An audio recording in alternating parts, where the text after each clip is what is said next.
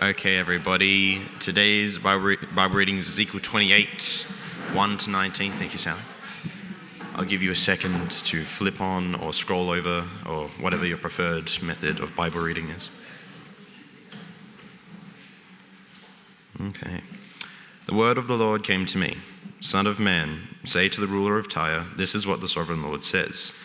In the pride of your heart you say, I am a god. I sit on the throne of a god in the heart of the seas.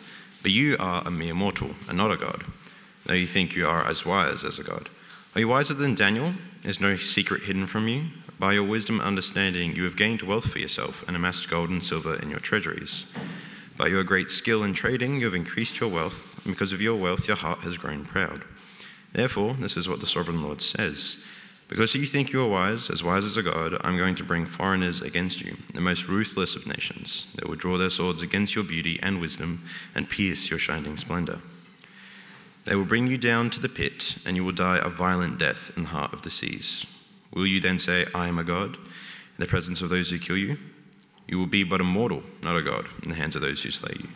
You will die the death of the uncircumcised at the hands of foreigners. I have spoken, declares the sovereign Lord. The word of the Lord came to me. Son of man, take up a lament concerning the king of Tyre and say to him, this is what the sovereign Lord says. You were the seal of perfection, full of wisdom and perfect in beauty. You were in Eden, the garden of God. Every precious stone adorned you, carnelian, chrysolite, and emerald, topaz, onyx, and jasper, lapis lazuli, turquoise, and beryl. Your settings and mountings were made of gold. On the day you were created, they were prepared. You were anointed as a guardian cherub, for so I ordained you. You were on the holy mount of God. You walked among the fiery stones. You were blameless in your ways from the day you were created till wickedness was found in you. Through your widespread trade, you were filled with violence, and you sinned. So I drove you in disgrace from the mount of God, and I expelled you, guardian cherub, from among the fiery stones. Your heart became proud on account of your beauty, and you corrupted your wisdom because of your splendor. So I threw you to the earth. I made a spectacle of you before kings. By your many sins and dishonest trade, you have desecrated your sanctuaries. So I made a fire come out from you, and it consumed you, and I reduced you to ashes on the ground in the sight of all who are watching. All the nations who knew you are appalled at you. You have come to a horrible end and will be no more. Well, that's a cheery reading. So some of you might think, why on earth did we read that bit of the Bible? And if you've just come in, we're working our way through Ezekiel, all right? So this is the passage we're up to. What we've just read is a lamentation about the king of Tyre. When you think about it, it's astounding that the Bible, which in the Old Testament is so self-consciously focused on Israel and her fate, should have a whole chapter devoted to lamenting the downfall of a pagan king. In fact, our section today, chapters 25 to 32, has not just one but 4 lamentations about foreign nations or rulers who come under God's judgment. This is a massive shift in the book of Ezekiel from what we've been seeing so far. Last week we covered 16 chapters of God explaining why he was judging Jerusalem. This week the attention has shifted with 8 chapters all about the judgment that God was going to bring not on Israel or Jerusalem, but on the nations that surrounded Israel. So time and time again, Ezekiel in these chapters is told, prophesy against this nation, that nation, with the result that time and time again, then they will know that I am the Lord. Now from that, we would surmise that what's happening here is God is delivering a message to those nations saying why he is against them and ultimately how he will reveal himself to them that they may know that he is the Lord. Except for a puzzle. The puzzle is this. Ezekiel is told to prophesy against the nations, but we've got no reason to think that those nations ever heard what Ezekiel was prophesying. Because Ezekiel wasn't instructed to rock up to the gates of the main city of each nation shouting out God's message. Ezekiel was a Jewish exile in Babylon, 1,400 miles away from Jerusalem and the surrounding nations.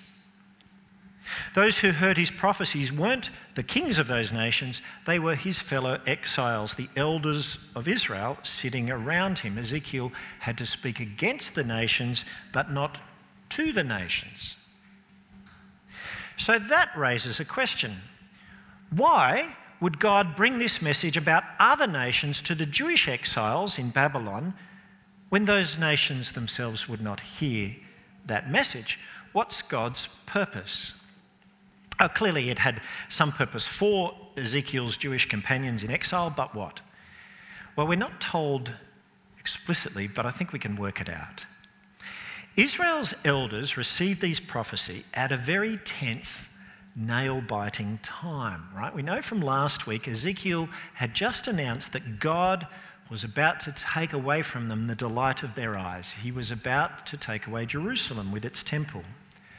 And they were told Nebuchadnezzar with the Babylonian army was now in real time laying siege to the city of Jerusalem, and that would continue to happen. At the same time, Ezekiel is prophesying to Israel's elders against the nations, and that will continue until the end of our passage when a messenger arrives from Jerusalem saying, Jerusalem's now destroyed. So Ezekiel delivers these prophecies of judgment on the nations at this tense, nail-biting, in-between time of waiting. They know judgment's begun, but it hasn't finished. So why does God bring this message to these people at this time? God has said his goal is to turn their hearts around. He will remove their hearts of stone, which landed them in this situation in the first place, their unresponsiveness, their hard-heartedness towards God. He will remove that heart of stone and replace it with a heart of flesh, a heart that's soft towards God. He will give them an undivided heart, fed by a new spirit that shakes off idolatry and wants to love God and love God alone. But what will that take? Because they're hard-hearted, right? How do you get a new heart? He's told them, I'm going to give you a new heart. Is that enough? He's then told them, get a new heart. Is that enough? He's told them he's now judging Jerusalem in real time. Is that enough? He's told them their natural response of being hard-hearted, still remaining hard-hearted and not grieving over their sin and mourning over their sin, which got them into this situation in the first place. That's bizarre. Is that enough? Well, in the in-between time, as they're waiting, knowing that God's judgment against his people is finally real, no doubt the question is forming in their minds, God, we know about your judging us, but what about those other nations, God? What about our immediate neighbours? Because we thought they were on our side. You see, we had entered into a defensive alliance with those nations. We all ganged up against Babylon. There was a pact, there was an agreement. If Babylon came against one, the others would fight to defend. We thought we had friends. But when we were the ones singled out by Babylon as the first for attack, our friends abandoned us and they laughed at us as we went into exile and they mocked us. So God, what about our hostile friends? And then there's the other question, of course, that was in the back of their mind, though they wouldn't have voiced it. What about Egypt? Because, frankly, we're not sure we can trust God, but Egypt, they're another power. And, you know, when push comes to shove and Babylon's attacking, maybe Egypt is the safe refuge. Maybe they're the ones who are going to come and fight for us. They were a former superpower. Militarily, they're the only ones who could hazard a chance against Babylon. What about them, Lord? So 2 questions. What about our hostile friends? And what about our alternate hope, Egypt? First of all, what about our hostile friends? This is the bulk of the sermon, right? Time. Chapter 25. Here's a map. Israel's there. They've got the other nations round about. Okay. The word of the Lord came to Ezekiel. Son of man, set your face against the Ammonites to the east and prophesy against them. The Ammonites were the first of 4 of Israel's neighbours whom Ezekiel prophesies against. Now, just to explain, they and the Moabites are distantly related to Israel. All right, if you go back in time to the family tree, Israel began with Abraham, but Abraham had a nephew, Lot, and Lot had two sons, Moab and Ammon, from whom the Moabites and the Ammonites came. Edom down south bore a closer relationship to Israel. Abraham fathered Isaac. Isaac fathered two twin boys, Jacob, who fathered Israel, and Esau, who fathered the Edomites. Philistia there, were no blood relation. They were the Philistines. They were the ancient enemies, right? Now, for each of these nations, God sends Ezekiel a prophecy of their destruction. And it came true, because I know when you were watching with me the opening ceremony of the Olympic Games, there were no Edomites who marched in. There was no Ammonite flag. There were no Moabite pole vaulters who were represented there. They have ceased to exist. No Philistines. They're not there. Now, they are not the only nations or people groups to have been obliterated in the history of the world. There have been many, many others, and archaeologists keep uncovering remains of people groups. We don't know who they are, but we do know about these people. So, what was their sin? What was their heinous sin that warranted their extermination?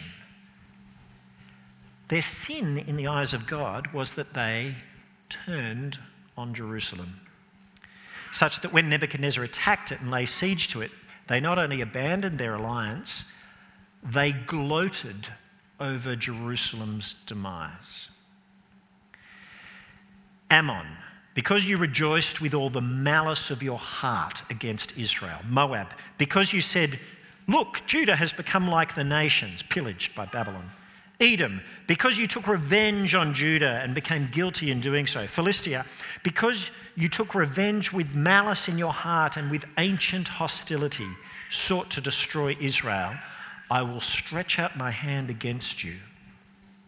You laugh at the suffering of the people who are the apple of my eye. You plot their downfall. You become my enemy. God's beef with these nations was that they acted with hostility against his people.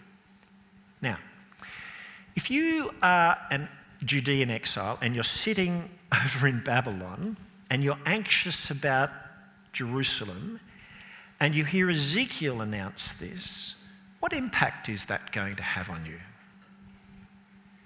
Well, you know you're suffering God's judgment, but at the same time, hearing that, it would have a strange reassurance. If God is against those who are against you, well, what does that say about what God's still thinking about you, except that he is still somehow for you in an angry sort of way? So that's Ammon, Moab, Edom, and Philistia. That's the easier nations, chapter 25. What now of the nation that was wholly unfeeling, wholly self-centered, wholly mercenary, the nation of Tyre, that only sought to profit from Jerusalem's downfall? Just to explain, Tyre was both the financial centre of the ancient world and its trading centre. Tyre lay on the Mediterranean coast, off the coast of Lebanon today, about 100 miles to the north of Jerusalem. There was an old city of Tyre that was on the coast, so that picture is inaccurate. Imagine a big old city there on the coast.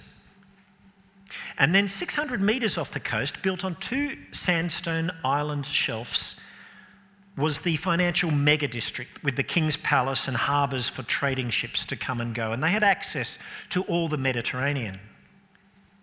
Tyre was the ancient equivalent of Singapore, if you like, the island. But it had the financial clout of a New York or a London. When Tyre prospered, the world grew wealthy. The only city that was really in competition with Tyre as a meeting place for the traders of the world was, in fact, Jerusalem. Uniquely positioned between Egypt and Africa to the south, and then through a narrow band of land, Syria to the north, and then through the north, access to Babylon and Persia over in the east.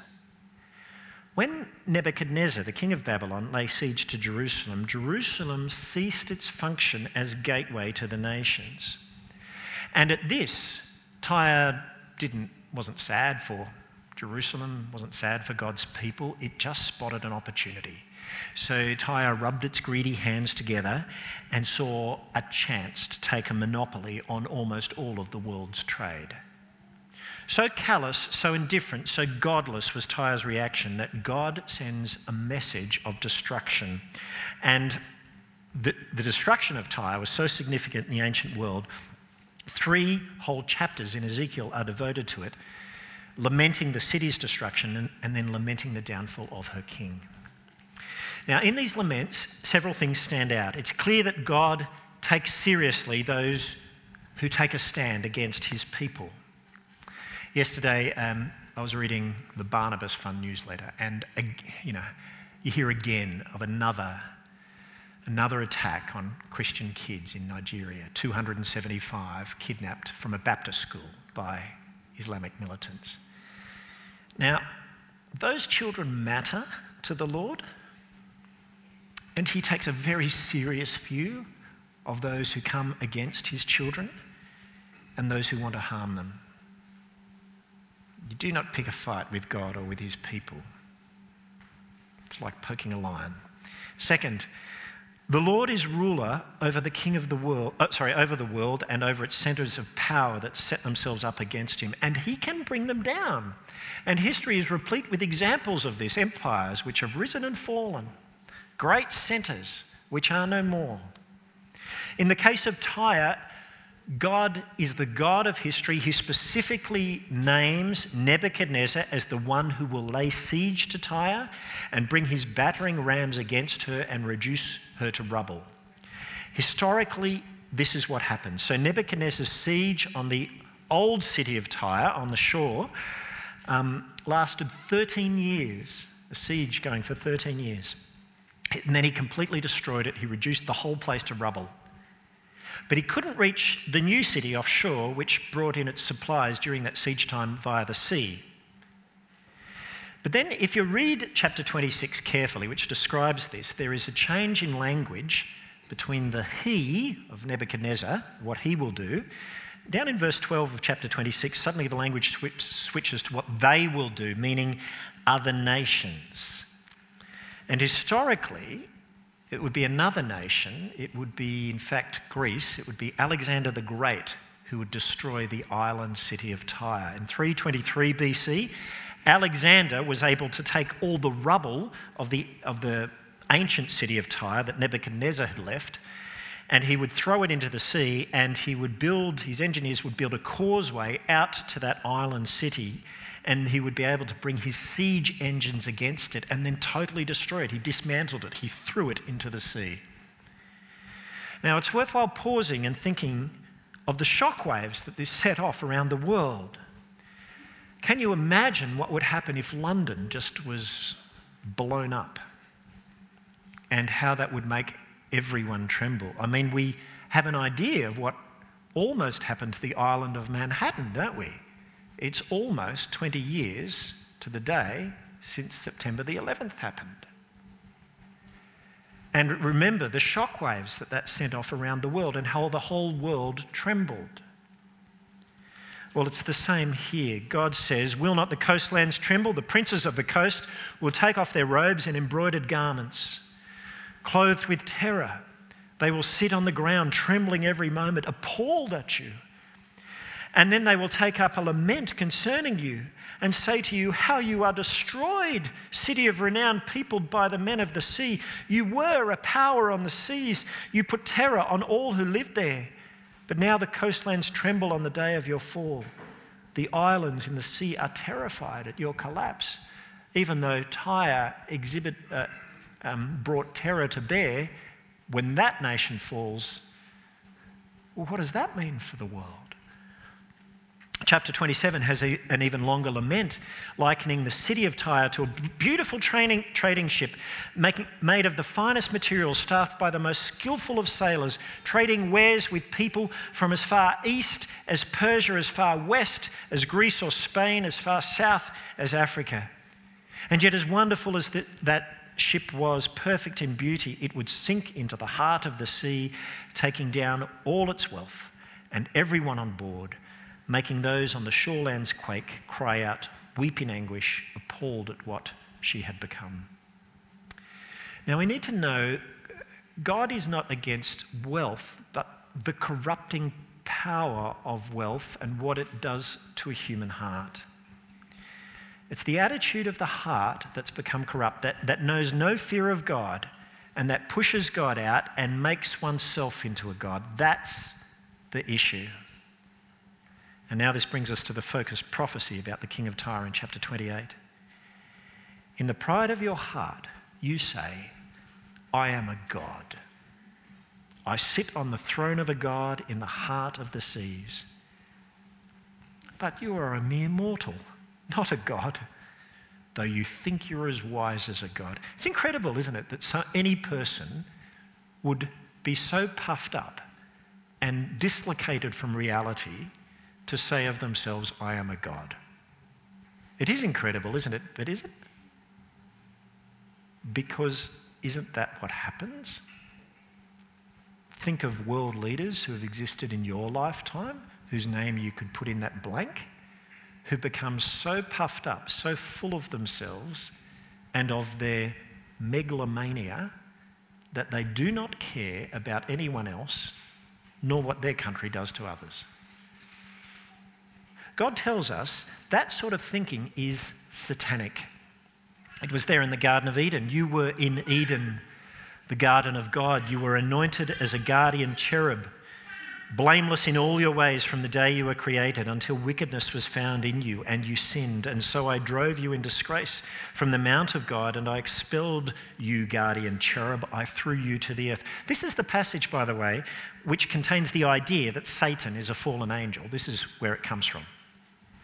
Except when you read it, it's about the king of Tyre. Except he says you were there in Eden. Now, God is not saying that the king of Tyre literally is Satan or that the king of Tyre was actually the one in the Garden of Eden all those years ago. But it is saying that same attitude of heart and mind of a world ruler which boasts and says, I am a god, and cares nothing for people except to profit from their destruction. That was there. That is satanic. But it's not just the king of Tyre, of course, who's thought like this. Belshazzar, who was the successor after Nebuchadnezzar, he thought like this. You can read about him in the book of Daniel. King Herod in the New Testament thought like this in Acts 12. He made himself out to be a god, and then he was eaten by worms and died. Mortal. But nor is it just the puffed up and arrogant world leaders of our own day. We see it, don't we? We know this. We see it in the self-made man or woman who looks at all that they've made in their arrogance and pride and just gloats and thinks about other people's misfortune and laughs at them and doesn't care an iota for the fate of others. It's all about them. The Facebook responder who just loves to tear down anyone who posts anything online which mentions God, Jesus, or church. And the vitriol comes. In fact, it can be any of us who in the arrogance of our hearts lose perspective and say, I am a god. Well, of the king of Tyre, King Ethbal II, God says, are you wiser than Daniel? Is no secret hidden from you? By your wisdom and understanding, you have gained wealth for yourself and amassed gold and silver in your treasuries. By your great skill in trading, you have increased your wealth, and because of your wealth, your heart has grown proud. And therefore, this is what the sovereign Lord says, because you think you are wise as a god, I'm going to bring foreigners against you, the most ruthless of nations. They will draw their swords against your beauty and wisdom and pierce your shining splendor. They will bring you down to the pit, and you will die a violent death in the heart of the seas. Will you then say, I am a god, in the presence of those who kill you? You will be then but a mortal, not a god, in the hands of those who slay you. I have spoken, declares the sovereign Lord. Well, just as surely as God will destroy Satan on the last day and cast him in the lake of fire, so too God will destroy all those who persist in having this satanic heart of saying, I am a God. He'll bring them down. God brings down the proud. The Israelites in exile. God, what about our hostile friends? Well, I am against those who are against you.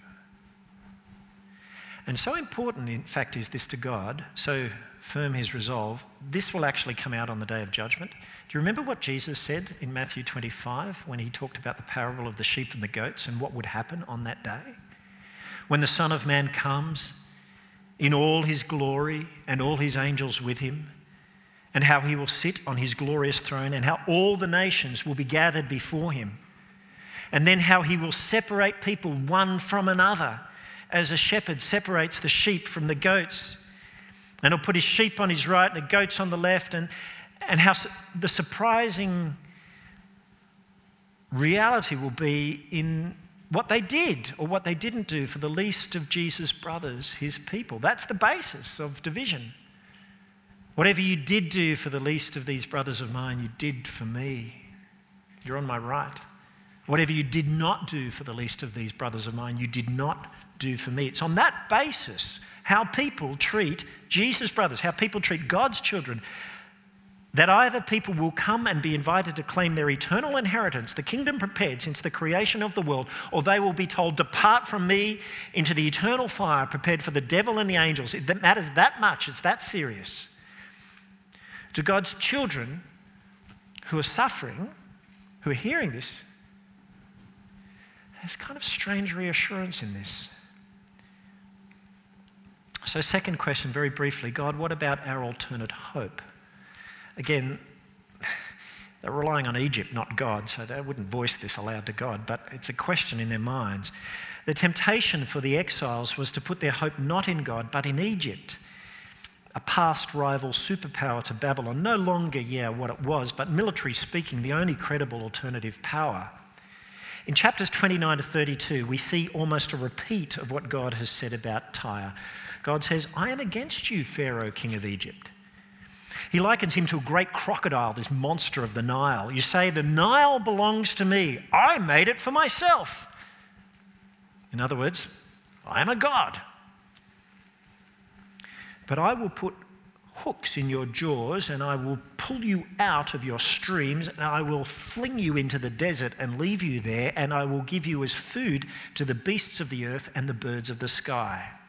And God speaks of a day of the Lord coming, when God will bring against Egypt, again, Nebuchadnezzar. And on that day, Egypt's proud strength will fail, and she will fail as a world power. And God says, you will never rise again to your former strength. And we know from history that is true. Since Nebuchadnezzar crushed Egypt, she has never, ever risen to the height that she once had as a world superpower. Pharaoh's sword arm will be broken. Though he was majestic, God said he will go the way of the former Assyrian superpower. Now God speaks to their past and says, remember Assyria?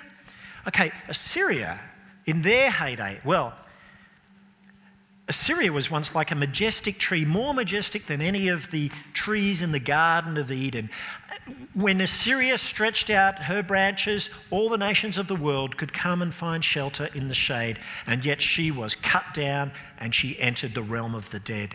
And so too God says with Egypt and with Pharaoh, the king of Egypt, and all of his hordes. Kings will shudder with sorrow because of you on the day of your downfall. Many peoples will be appalled at you. You who once spread terror in the land of the living, you will go down to the realm of the dead. You're not a god, you're mortal. And this is God's message for the Judean exiles. It's a message about the other nations. Now, what is God saying to them? What is God saying to us? The exiles knew that they and their people in Jerusalem were being punished for their idolatry and their sin. And they remained hard of heart. And yet God was saying he was going to change their hearts. And he'd called them to get a new heart. And their first step was to grieve and mourn over their sin, but they couldn't do it, not yet. What's going to crack open a heart that hard to turn them to God? Could it be that God wanted to show them that despite all that was happening in their lives and the lives of their people at the moment, that they still mattered to him? That God, though he was perfectly just in inflicting this punishment on them, that they really deserved to be treated like the other nations, that in fact for them, he was showing them a measure of grace. And what better way to show it than to take down the nations that just laughed at their demise? I take it God, in other words, was building their confidence, re-establishing the foundations for relationship. And that's why he told them what he was planning for Ammon and for Moab and Edom and Philistia and Tyre, not for the sake of those nations, but to build confidence in the exiles that despite the horrendous past that had happened, despite the punishment they were enduring now because of it, in the end, they still mattered to him. At the end of these prophecies, God rams this home with news of hope, chapter 28, verse 25. He says, I'm going to gather the people of Israel from the nations where they have been scattered. And then I will be proved holy through them in the sight of the nations. And then they will live in their own land and live there in safety. And they will again build houses and they will plant vineyards and they will live in safety when I inflict punishment on all the neighbours who maligned them. Because those neighbours aren't going to be there anymore to make life terrible for you.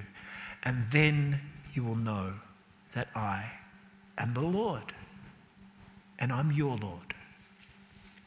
He is building their confidence. But secondly, in regard to the chapters of Egypt, he wants to remove any false hope that they had. God's explicit about this, Ezekiel 29 verse 16. He tells them, Egypt will no longer be a source of confidence for the people of Israel, but will be a reminder of their sin in turning to her for help instead of me. And then they will know that I am the Lord.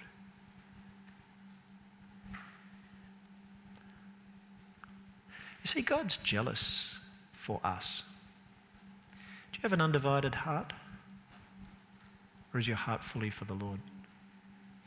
Do you know, in the undivided hearts of Israel, in their history, what God did was he removed whatever crutch they were depending upon and he just took it completely away. And then having taken it completely away, he showed them that he was still for them. He is jealous that you and I both lean on him completely. He wants us. He wants our hearts. He wants the whole of us. He wants us to be dependent upon him. That's why in the Lord's Prayer we're to pray every day, give us today our daily bread. We are to come to him daily in dependence. He wants us. He wants to be our God. And he wants us to be his people. And he is jealous that this be so. In the end, God told the exiles what he was going to do to the nations as the next step to changing their heart, to remind them that he was the God who rules over the nations, but that they still matter to him. And that he is to be their hope, not Egypt, but him. And so his message for us today, it's not your superannuation that you should rely upon. It's not the fact that we live in South Australia. We're not on the east coast, which is up the spout in terms of delta. He wants us to depend upon him. It really matters because guess what? We really matter to him. We really do. And he is able to take away whatever crutches we're leaning on. It could be that next month we're awash with delta. No more boasting that we're in South Australia. It could be that in 2 months' time all your superannuation vanishes because there's a world recession, who knows what. He wants you to rely on him. And you matter so much to him that in the end, those who are against you He will hold to account on the day of the Lord, and you matter to so much to him that he is quite prepared to move whatever false crutch you're relying on if it's not him, because you matter to him that much. You really do. Father in heaven, what a humbling and sober realisation to come to, that how thick and hard our hearts that you have to paint such a picture which really happened in history. Millions of lives altered to crack open hard hearts and make them soft towards you. Father, help us to grieve and mourn over our idolatry in our lives. Help us to depend upon you and you alone. And we praise you for Jesus who went to the cross to make that happen. But that's a later chapter. We look forward to what's coming in Ezekiel. Please, Father, help us to lean on you alone. In Jesus' name. Amen.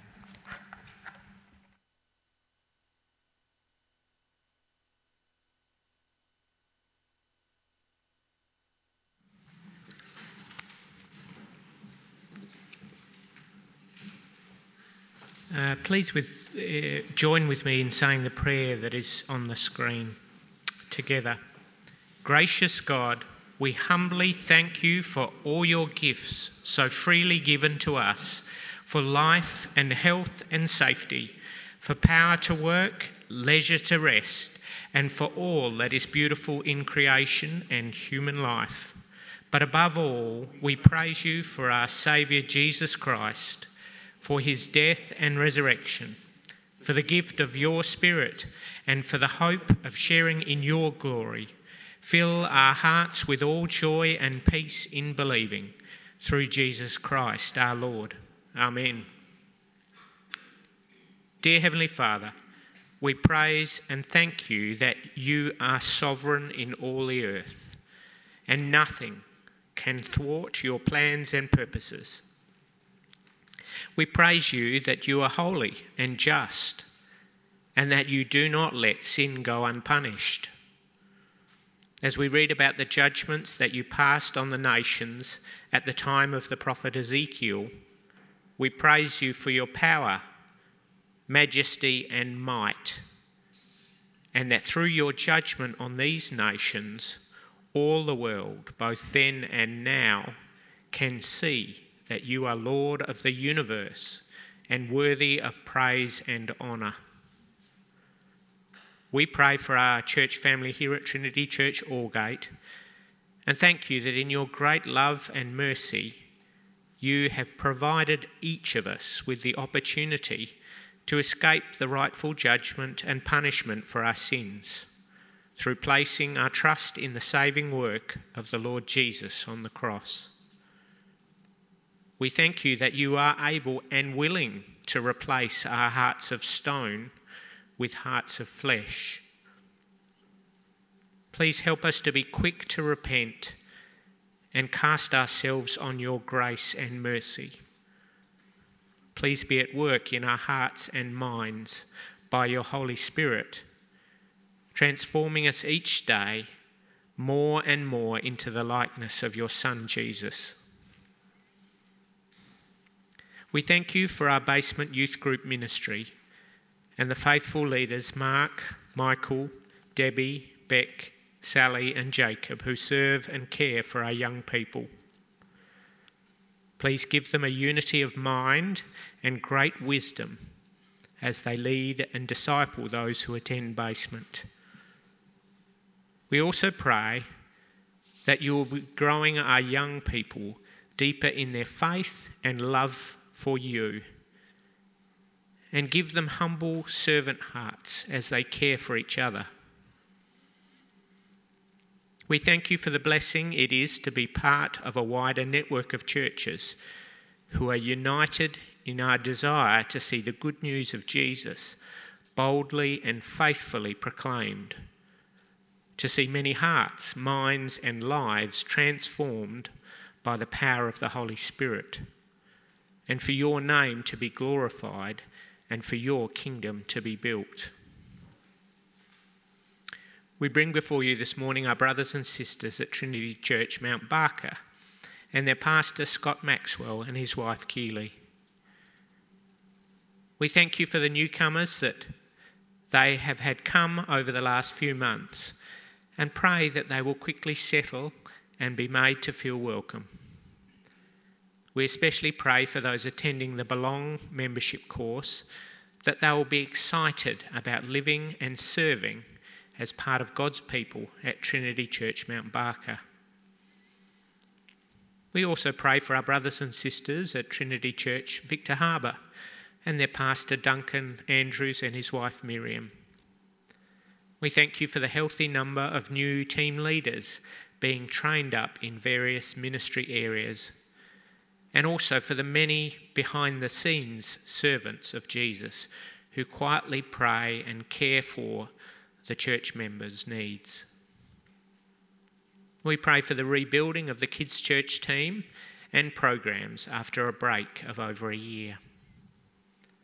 Please bless and grow the congregations at Trinity Church Mount Barker and Trinity Church Victor Harbour in their love and knowledge of you. Give them servant hearts as they minister and learn from God's word, and grant them unity in the Spirit. As we think of our wider world, we bring before you those nations who continue to be severely impacted by the spread of the coronavirus. We pray that you might give wisdom and insight to those in positions of authority, that they may make decisions and provide leadership to enable the virus to be managed and contained. Please be with those who are involved with the manufacture, distribution, and administration of vaccines across the world. We pray that there will be a fair and equitable sharing of vaccine doses, and that the available doses would be distributed to those countries and places who are most in need. Please also bring your comfort to those who have been affected by illness and grief. In your mercy, Lord Jesus, we ask that you will bring an end to the effects of COVID-19 in our world. We bring all these things before you, Lord, confident that you love to hear and answer the prayers of your people. In your precious name, we pray. Amen.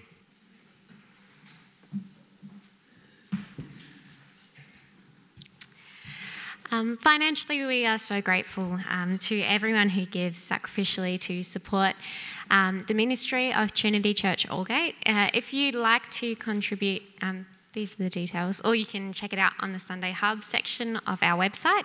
But if you're visiting with us today, we're just really glad that you're here. We're about to sing our last song for today, so please do stand and sing.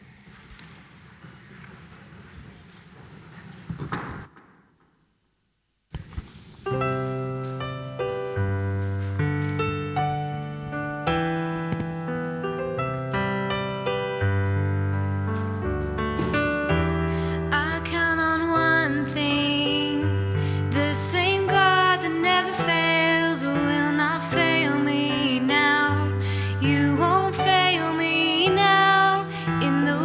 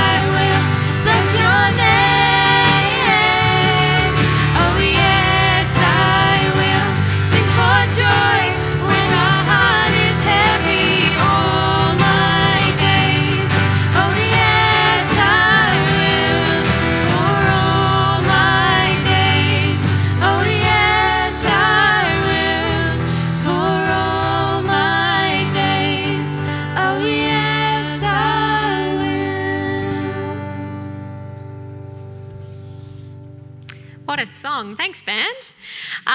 Next week, we are continuing in Ezekiel. We're not quite done yet. So we'll be looking at Ezekiel 33. So make sure that you can read that if you are able to in the coming week for the next service. Let's leave sending each other with these words. Father, take us and use us to love and serve you and all people in the power of your Spirit and in the name of your Son, Jesus Christ, our Lord.